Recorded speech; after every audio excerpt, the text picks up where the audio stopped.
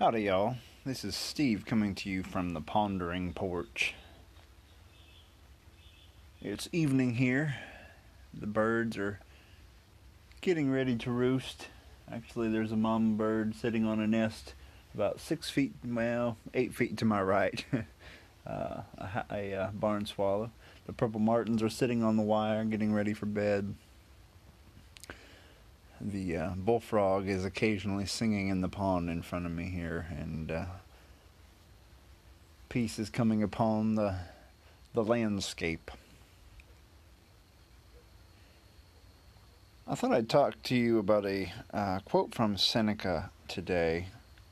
A quote that might sound harsh, perhaps, but when you think about its true meaning, you realize that it's really important to keep in mind. He says, "You will die, not because you are ill, but because you are alive. Even when you have been cured, the same end awaits you. When you have recovered, it will not be death, but ill health that you have escaped." That's from the Moral Letters to Lucilius.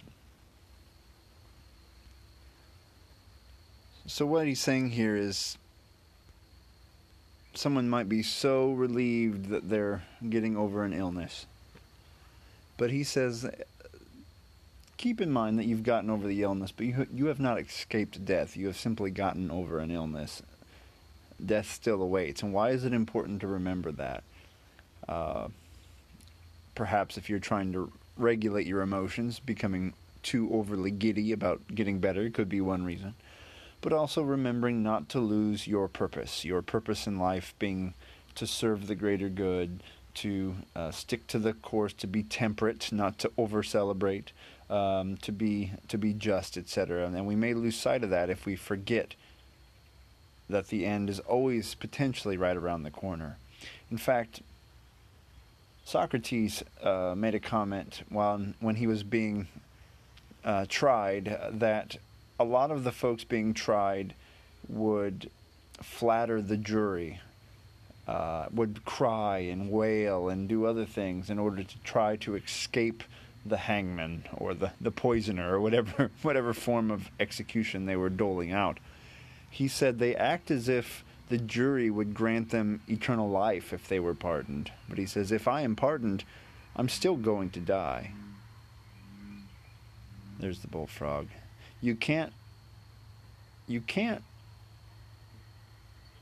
declare me innocent and then grant me eternal life. The same end awaits. I'm an old man anyway, so I will not compromise my morals to try to extend my life by a few years. So Seneca is kind of saying the same thing.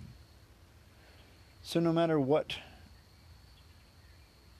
befalls us, we may overcome it, but death will still eventually get us. Now, that's also a liberating thing, knowing that one day you won't have to worry about it anymore, right? And that we can rejoice in getting over that illness. We just need to keep in mind that we have an expiration date. All right, I better go. This barn swallow really wants to sleep on my porch, and I'm in the way.